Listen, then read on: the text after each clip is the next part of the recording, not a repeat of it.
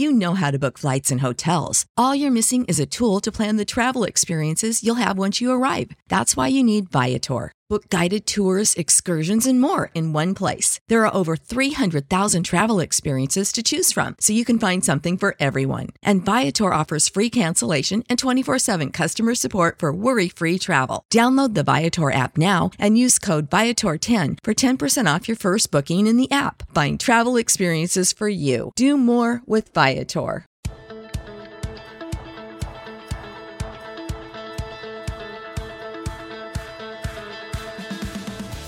Hey everybody, it's Joe Trippi and welcome back to That Trippi Show. This week, we're excited to welcome my friend Garrett Graff to the show.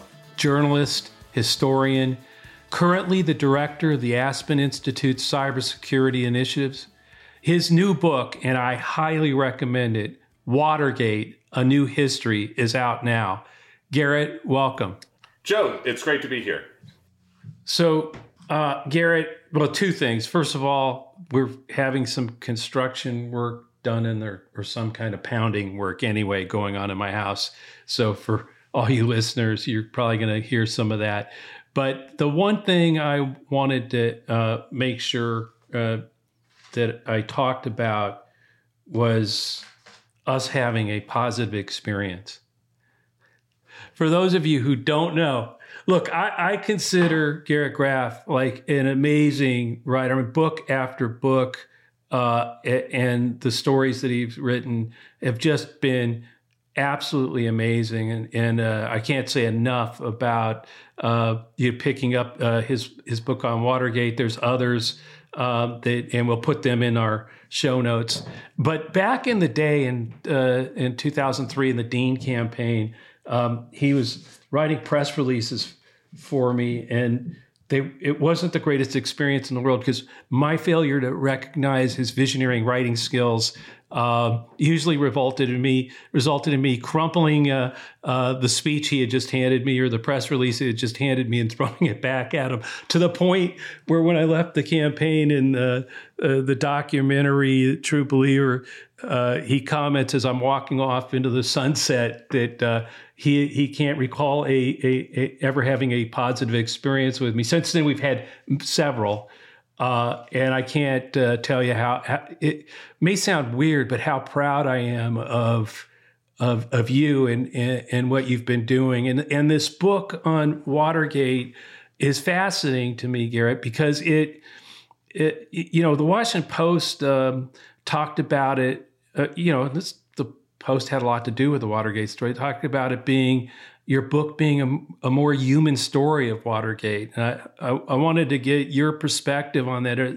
Is there a figure or somebody in the scandal that may not be a household name that you found, that sort of hit you as part of this human story?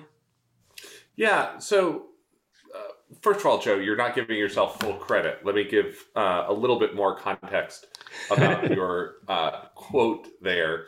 Yes, Joe, in his unique management style on the Deep campaign, would crumple up and throw out the door of his office the speeches and press releases that he didn't particularly like, which, by the way, were all of them.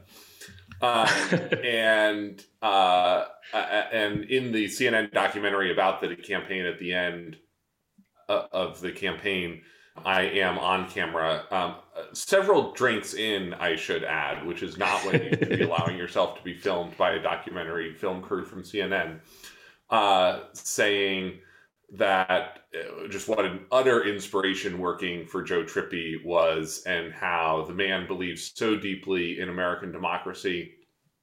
And I believe that what my quote was I would follow him off a cliff even though I've never once had a positive interaction with him. And that Joe and I have gone on to a great 20-year friendship since then. But man, those were some long months and amazing days. Yes. So appreciate it. So this Watergate book really grew out of my work over the last couple of years covering the Russia investigation, the Mueller investigation, the Trump years, and trying to think about what was different the last time our country wrestled with these questions, and how did we answer them the last time Washington confronted a criminal and corrupt president. And what I found, Joe, is exactly sort of what you talked about in that Washington Post review, which was that we really don't remember what the Watergate story really was, and that what we shorthand as this burglary on the night of June 17th, 1972, is this much weirder and zanier story that really it isn't just a single event. That Watergate isn't the burglary, it's this mindset, this criminal, dark, paranoid mindset that Richard Nixon brings to the presidency, and that unfurls across really a dozen different distinct but interrelated scandals, some of which, had they existed in a vacuum, would have been some of the biggest scandals in modern American political history. I mean, the resignation of Spiro Agnew, the Saturday Night Massacre,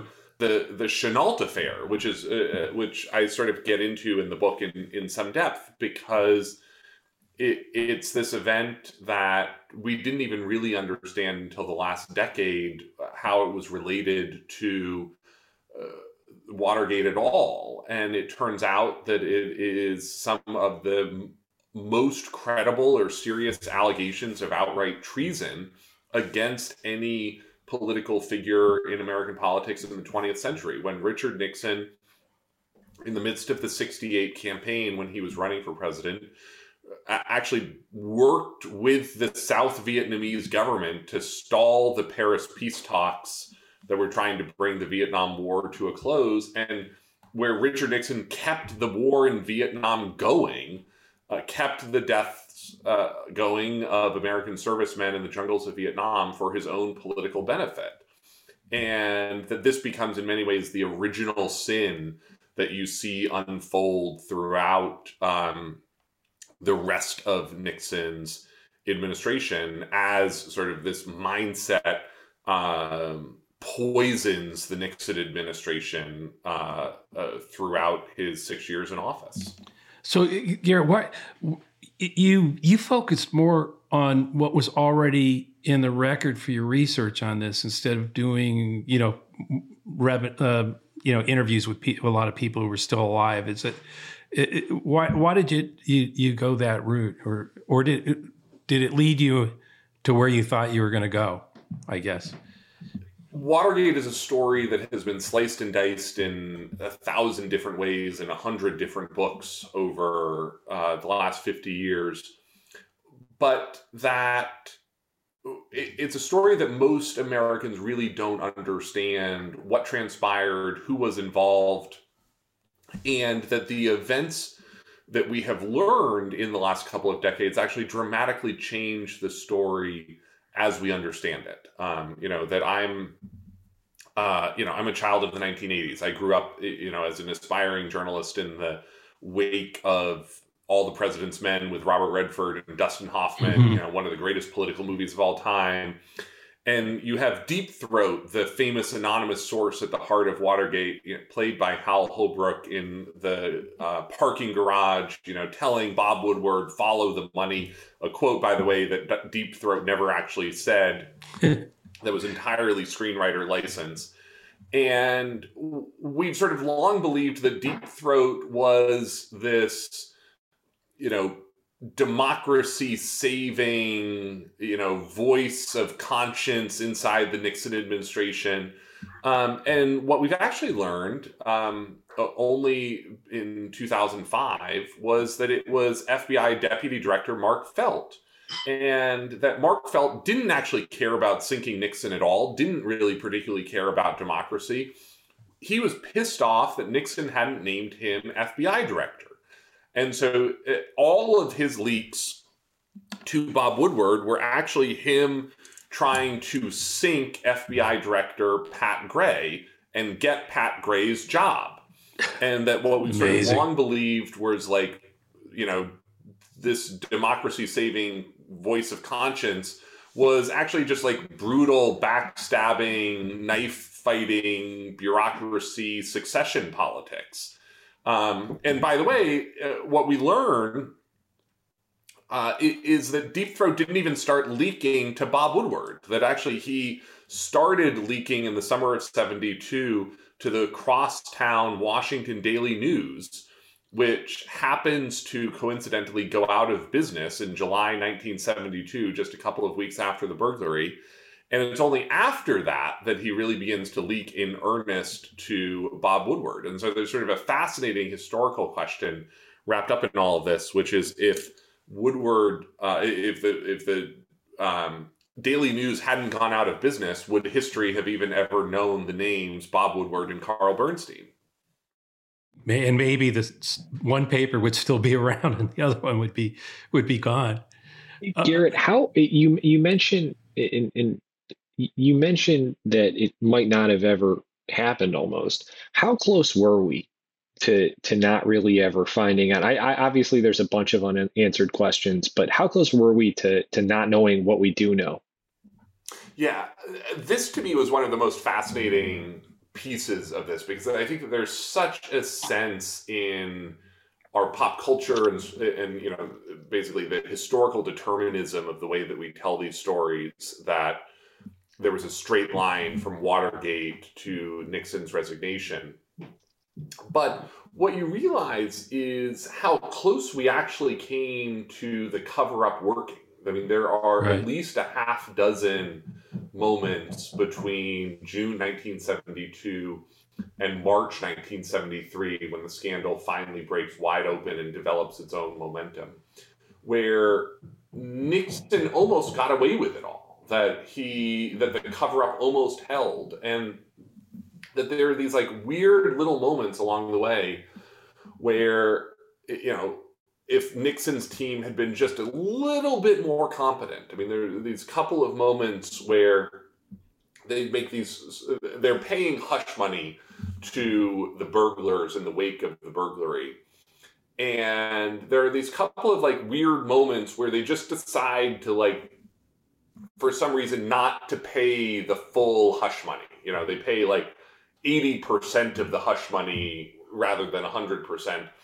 And eventually piss off the burglars enough that the burglars flip and begin cooperating with prosecutors. And you know, if they just like paid the last $10,000 or $20,000 in hush money, you know, the whole thing might have held. So this brings up, because I think there are similar fears now about January 6th and, you know, cover up, and whether, you know, think of a president doing everything he can to kick up dirt, obscure, cover up his, you know, on this scale. You know, are there parallels that you see that, you know, stemming out of what you learned in writing the book that you're seeing today? Yeah, it's a great question, Joe. And one of the things that I think really stands out in the difference between then and now, is I think in many ways, Watergate is the most interesting story ever told about how power works in Washington. You know, how the checks and balances of American democracy come together and confront a criminal and corrupt president. And how, in order for that to work, all of the institutions of American government need to come together. You know, this is a story of how Article 1, Article 2, Article 3 of the Constitution, how the Bill of Rights all intersect, create this system of checks and balances, bring together and empower the press, the FBI, the Justice Department, the House, the Senate, the District Court, the Appeals Court, the Supreme Court, to each play their own unique role in forcing Nixon from office. And that it's something that none of them could do on their own. All of them have a role that they end up needing to play. But in Watergate, they all do it. And one of the things that I think really stands out to me and you, I think, Joe, as a great student of American politics and American history, will recognize this. What you see in Watergate is members of Congress acting as members of Congress first. That Right. they see themselves as a co-equal branch, that they have, prerogatives as the legislative branch and a role in keeping in check the executive branch that they have to play above and beyond that of their own political party. And so they are members of Congress first and Republicans second. And what I think we have seen in the last 5 years, arguably longer, but certainly during the first impeachment and the second impeachment, is Republicans in Congress acting as Republicans first and members of Congress second. That they sort of see their role as backing up their party before it is backing up their country. And how do you? I totally agree with that. I mean, that's clear, and I think maybe that's how they do get away with this because you don't have everybody doing what needs to be done for the country and putting the party stuff aside. But also, what's different about the press and their role in all of this from Watergate to today? I mean, obviously, a lot's changed, the fragmentation, everything else. But how's that changed or made a different impact or worse? No, not enough focus on what's happening. Yeah, I think to me, there's one very simple answer to your question, which is Fox News.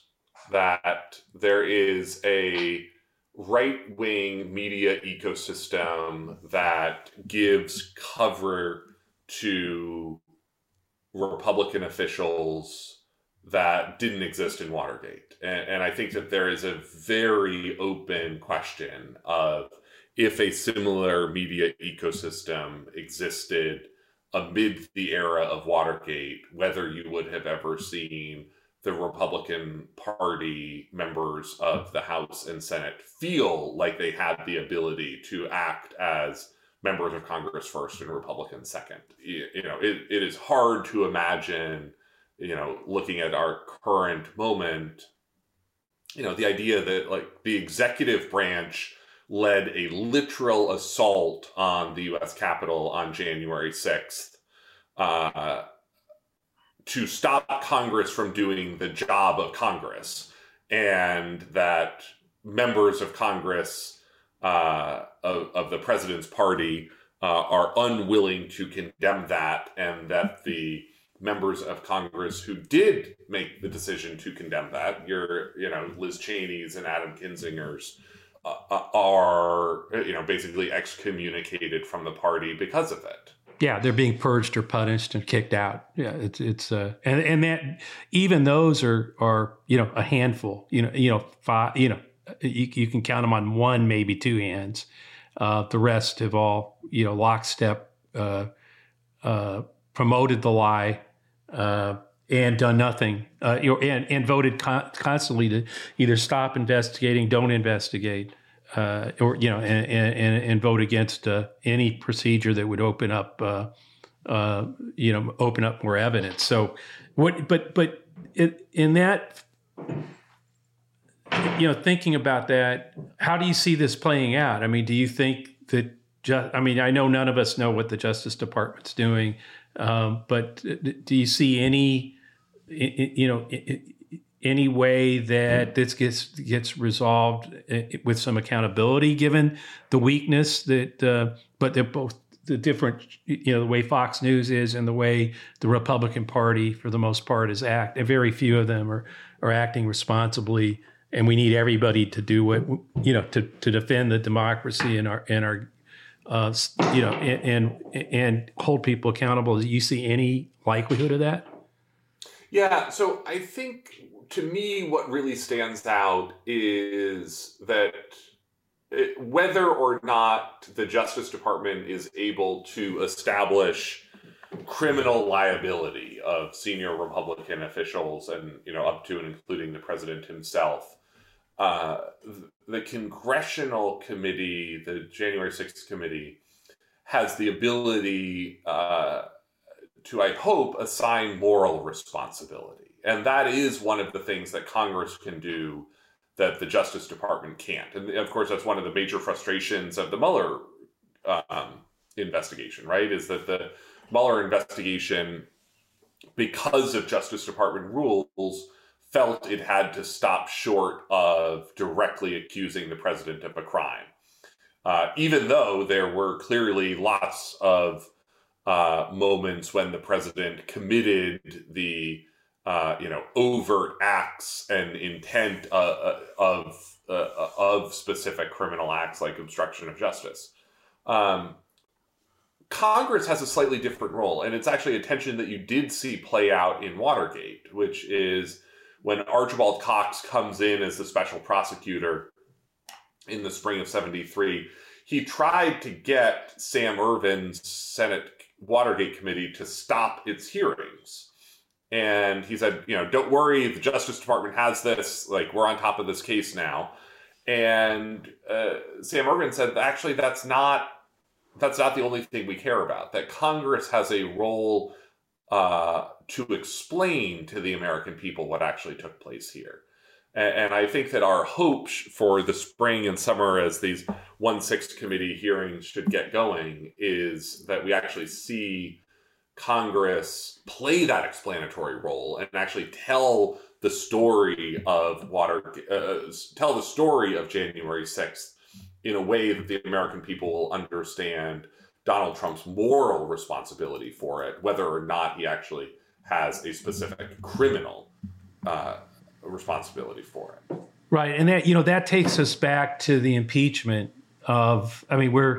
you wonder if that it's so distant from what's going on today in Ukraine, but the literally, I've got a favor though, that perfect call that sort of, launched that impeachment, that narrative, I think, isn't being cleared. In other words, there's a lot of what you're talking about, sort of Congress and explaining things and sort of laying it out, never really happened, and clearly not in a way now that that it's that there's a connection between what Trump did back then and what he was doing with Putin and this invasion. And I know you've written a lot about all of this. I just wanted to sort of segue over to one. Currently, what do you see with what's happening? This is where obviously I'm spending a lot of my time now in my writing for Wired and other publications. I've been following the Russia story really going back to the late 2000s when I was writing about the FBI and was in Budapest, Hungary, where the FBI was running at the time their most forward Russian organized crime task force, and talking with the agents and covering their efforts to try to begin to bring some of these oligarchs to justice. A long time before Ukraine became the seemingly dominant corrupting thread of American politics. I mean, it's important, and Joe, you understand this and know this as a globe-trotting political consultant as well. But it's not a coincidence that Paul Manafort ends up being so tightly tied to corrupt Ukrainian elements, and that Ukraine becomes the hub of that perfect telephone call and the first impeachment, and now Vladimir Putin is has an all-out ground war in Europe over Ukraine. I mean, this is right. You got to remember the Republican platform change to that happened under Manafort. It all is linked. It's not accidental at all. It's all part of an ongoing conspiracy, and threat to our country, I think, our democracy, as well as obviously the authoritarian forces that are growing, across the flowing into Ukraine and other places. What do you think about where that war stands today, or what should we be focusing on as we? So I think it's one of the most surprising aspects of the last couple of weeks for virtually everyone is how poorly the Russian military has performed.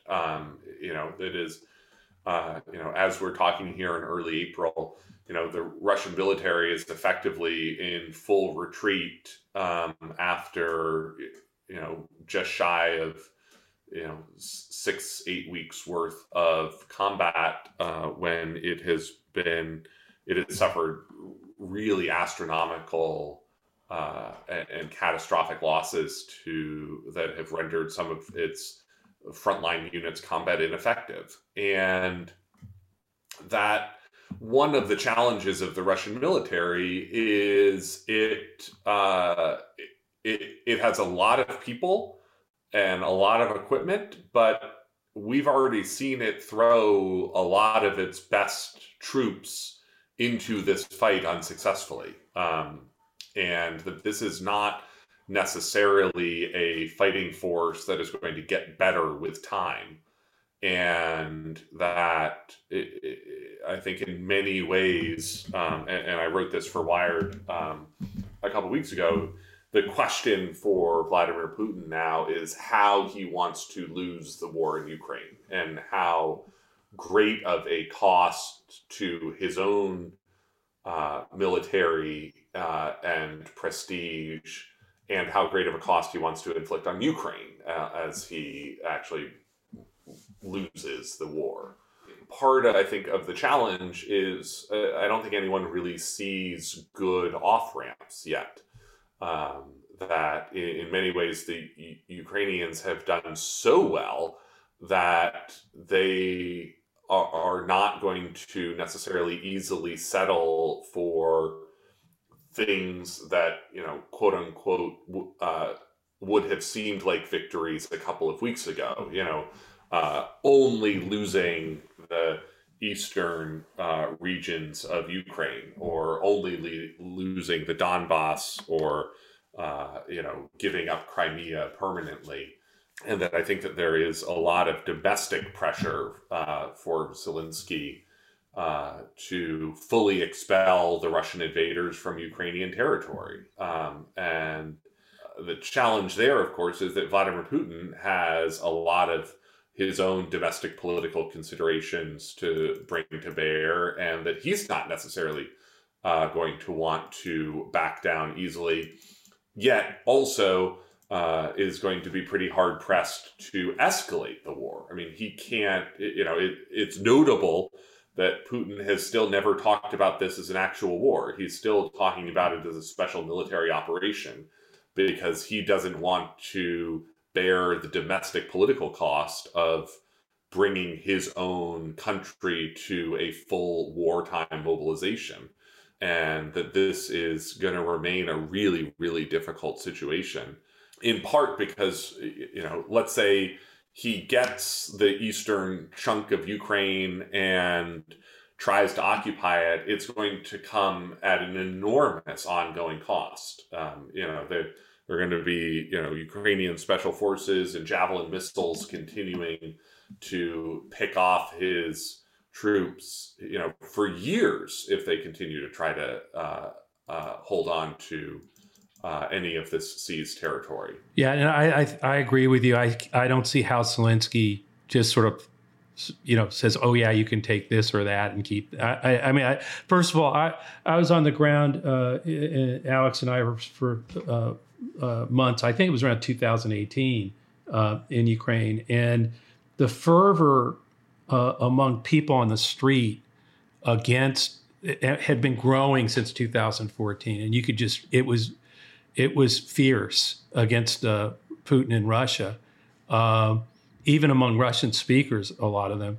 And when this all broke out, or was about to, I think it was about to break out, I tweeted that Putin has no idea how hard the Ukrainian people will fight to just stop any chance that he would, that they would have to live under his control. And that was like years ago, 4 years ago, I think. So and with this, it's just absolutely increased. I don't think there's any way domestically the people of Ukraine will want to do anything other than do exactly what you're saying. Javelin, however long it takes, you're leaving. And so I agree. I don't see.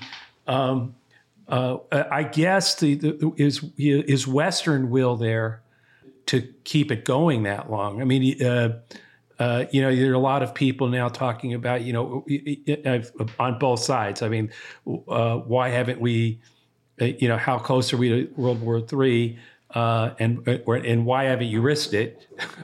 There's plenty of those people.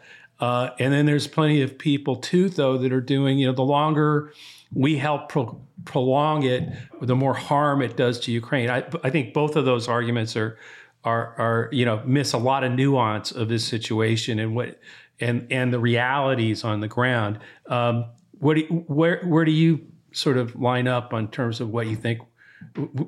Particularly the thing I'm interested in is, again, we are sort of in an economic war too. I mean, the more gas prices go up, I mean, the pressure on politicians in democracies is likely to rise over time the more this is prolonged and prices are high and all those things, with no sense of sacrifice. And I don't know, maybe that's changing now as people see, the horrendous, war crimes that have been done about why we need to stay in the fight. But I do question whether democracies have the willpower, I mean, at the citizen level, to deal with the pain in a different way that Putin doesn't, has a much better, easier path on that front. Yes, there will be people protesting, and yes, they'll be in pain, but we don't send armies into the street to put our protesters down. Yeah, I do think, though, part of the Western challenge, and this is where I think Biden has actually done a pretty good job so far, is it's important for the West to put as much pressure on Putin and the Russian regime as it can without necessarily backing Putin into a corner from which he doesn't feel like he can escape. I mean, this is someone who has, he is a very astute study of modern geopolitics. And he has watched America depose and execute Saddam Hussein. And he has watched, the West and America depose and execute Muammar Gaddafi during his own reign as, effectively dictator of Russia. And if you talk to people who know Putin, the execution of Gaddafi in a ditch was a real turning point for Putin, mentally and politically, about loosening his own control over the Russian system. And he does not want to be executed in a ditch amid a political uprising or Western-backed coup. And, we have a real vested interest in not making Putin feel like he is about to be deposed and has nothing left to lose. At the same time, I think you're right, Joe, to be asking how long the West can keep up some of the pressure. And I'd be curious a little bit to ask you, since, you really came of age in politics the last time inflation was a really key kitchen table issue in America. I wonder if you, what sort of insights you have or sort of your sense of, how disruptive a domestic political force for the U.S. will inflation end up being, this year or in 2024? Well, I go back to what you said about Watergate, that I think the American people have the will. If their institutions and leaders are together, again, go World War II. I mean, we've had these crises. Obviously we've got the COVID crisis. We've got this invasion. The thing. So in other words, yes, this is different than the inflation. Whip inflation now for Ford coming out of the Nixon stuff and Carter. This is have the American people shown a lot of will to take on challenges, take on economic pain when women going into the factories so that men could go to war in World War II. Just different things, times in our past. But at each of those, all of our institutions and our leaders were all together, right? They weren't looking for ways to divide or to attack what was happening and blame it on their president or the other party. It almost goes to the same point you were making about the situation we're in today with Trump. The difference is Fox News. The difference is a party that inflation has nothing to do with COVID. It has nothing to do with you sacrificing or with Germans agreeing to stop the Nord Stream pipeline and take on the economic difficulty for their people. It has nothing to do with all that. It's all Joe Biden, right? I mean, that's what I think it's an interesting, I'd like to believe that through all this, people will recognize the reality of we have lived through probably the most disruptive 2.5 years in our lifetimes. Most of us who weren't around for World War II or any of those big, bigger events early in the country's history, that there's been calm, steady leadership that's been, and thank God for it, that's been in the White House with Joe Biden, and that it's exactly the kind of leadership we need right now, while the outrage machine blames every single thing, every gas price increase, anything on him and the administration and Democrats. That's not normally what happens in any other national endeavor of this, when the world is facing this kind of a crisis, where you really do have a president who has both got to prosecute this in every way he can to help Ukraine, at the same time do everything he can to not blunder into World War III or escalate to something along those lines. He's done an incredible job, and I think that's. I mean, I don't have an answer for you, but that's what my worry is. It's the same exact reasons we're not sure about, whether Trump gets away with this or not. That Fox News is there. There's a party that has gone off the rails that is not putting country in front of party. They're doing the absolute opposite. And that's not where we need to be if we're going to urge Americans to stay with the Ukrainian people.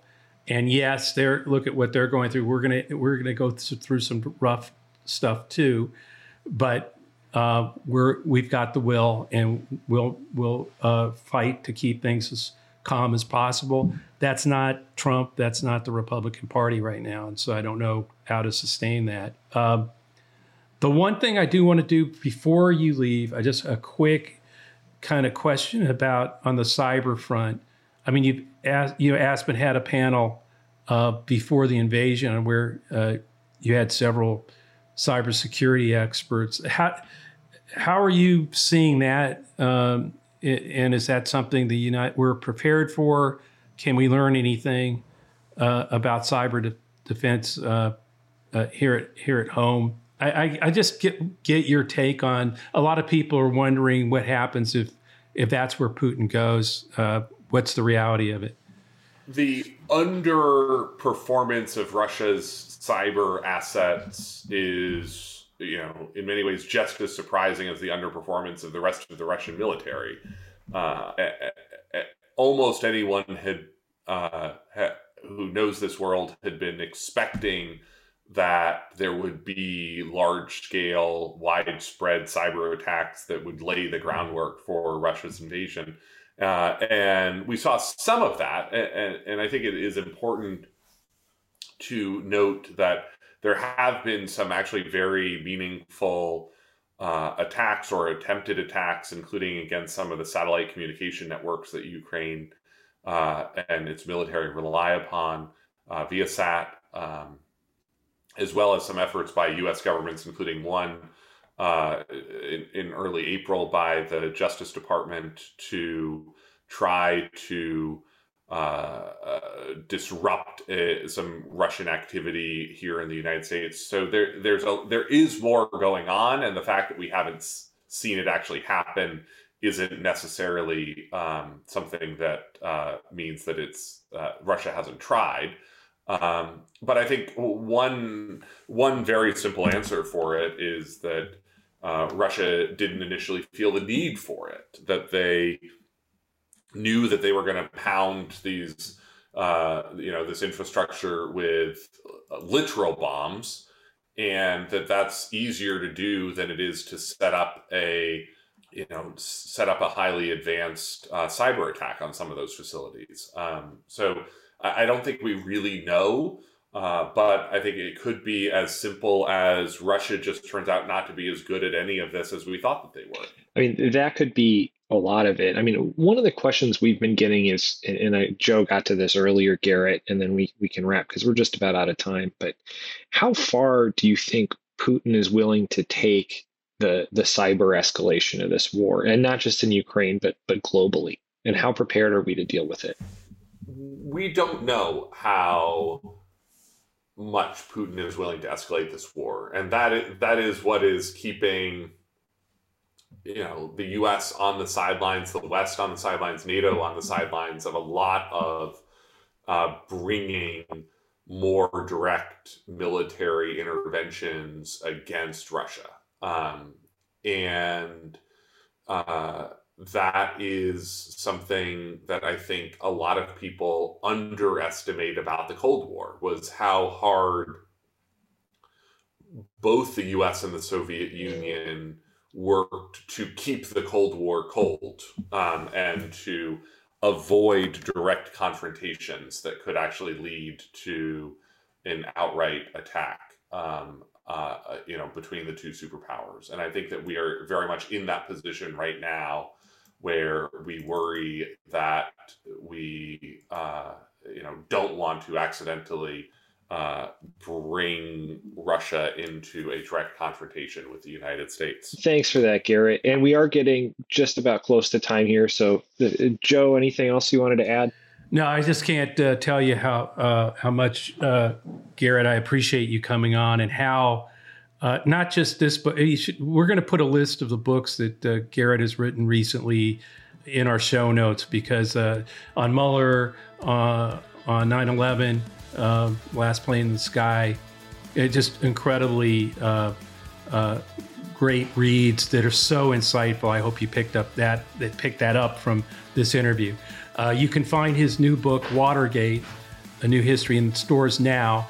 Follow Garrett on Twitter at Vermont GMG, and we'll include links in the show notes. We'll be back next week. And of course, please subscribe to That Trippy Show and leave a review on Apple or wherever you listen. You can always send us a question to thattrippyshow@gmail.com, or leave us a question in the review on iTunes. See you next week. Thanks.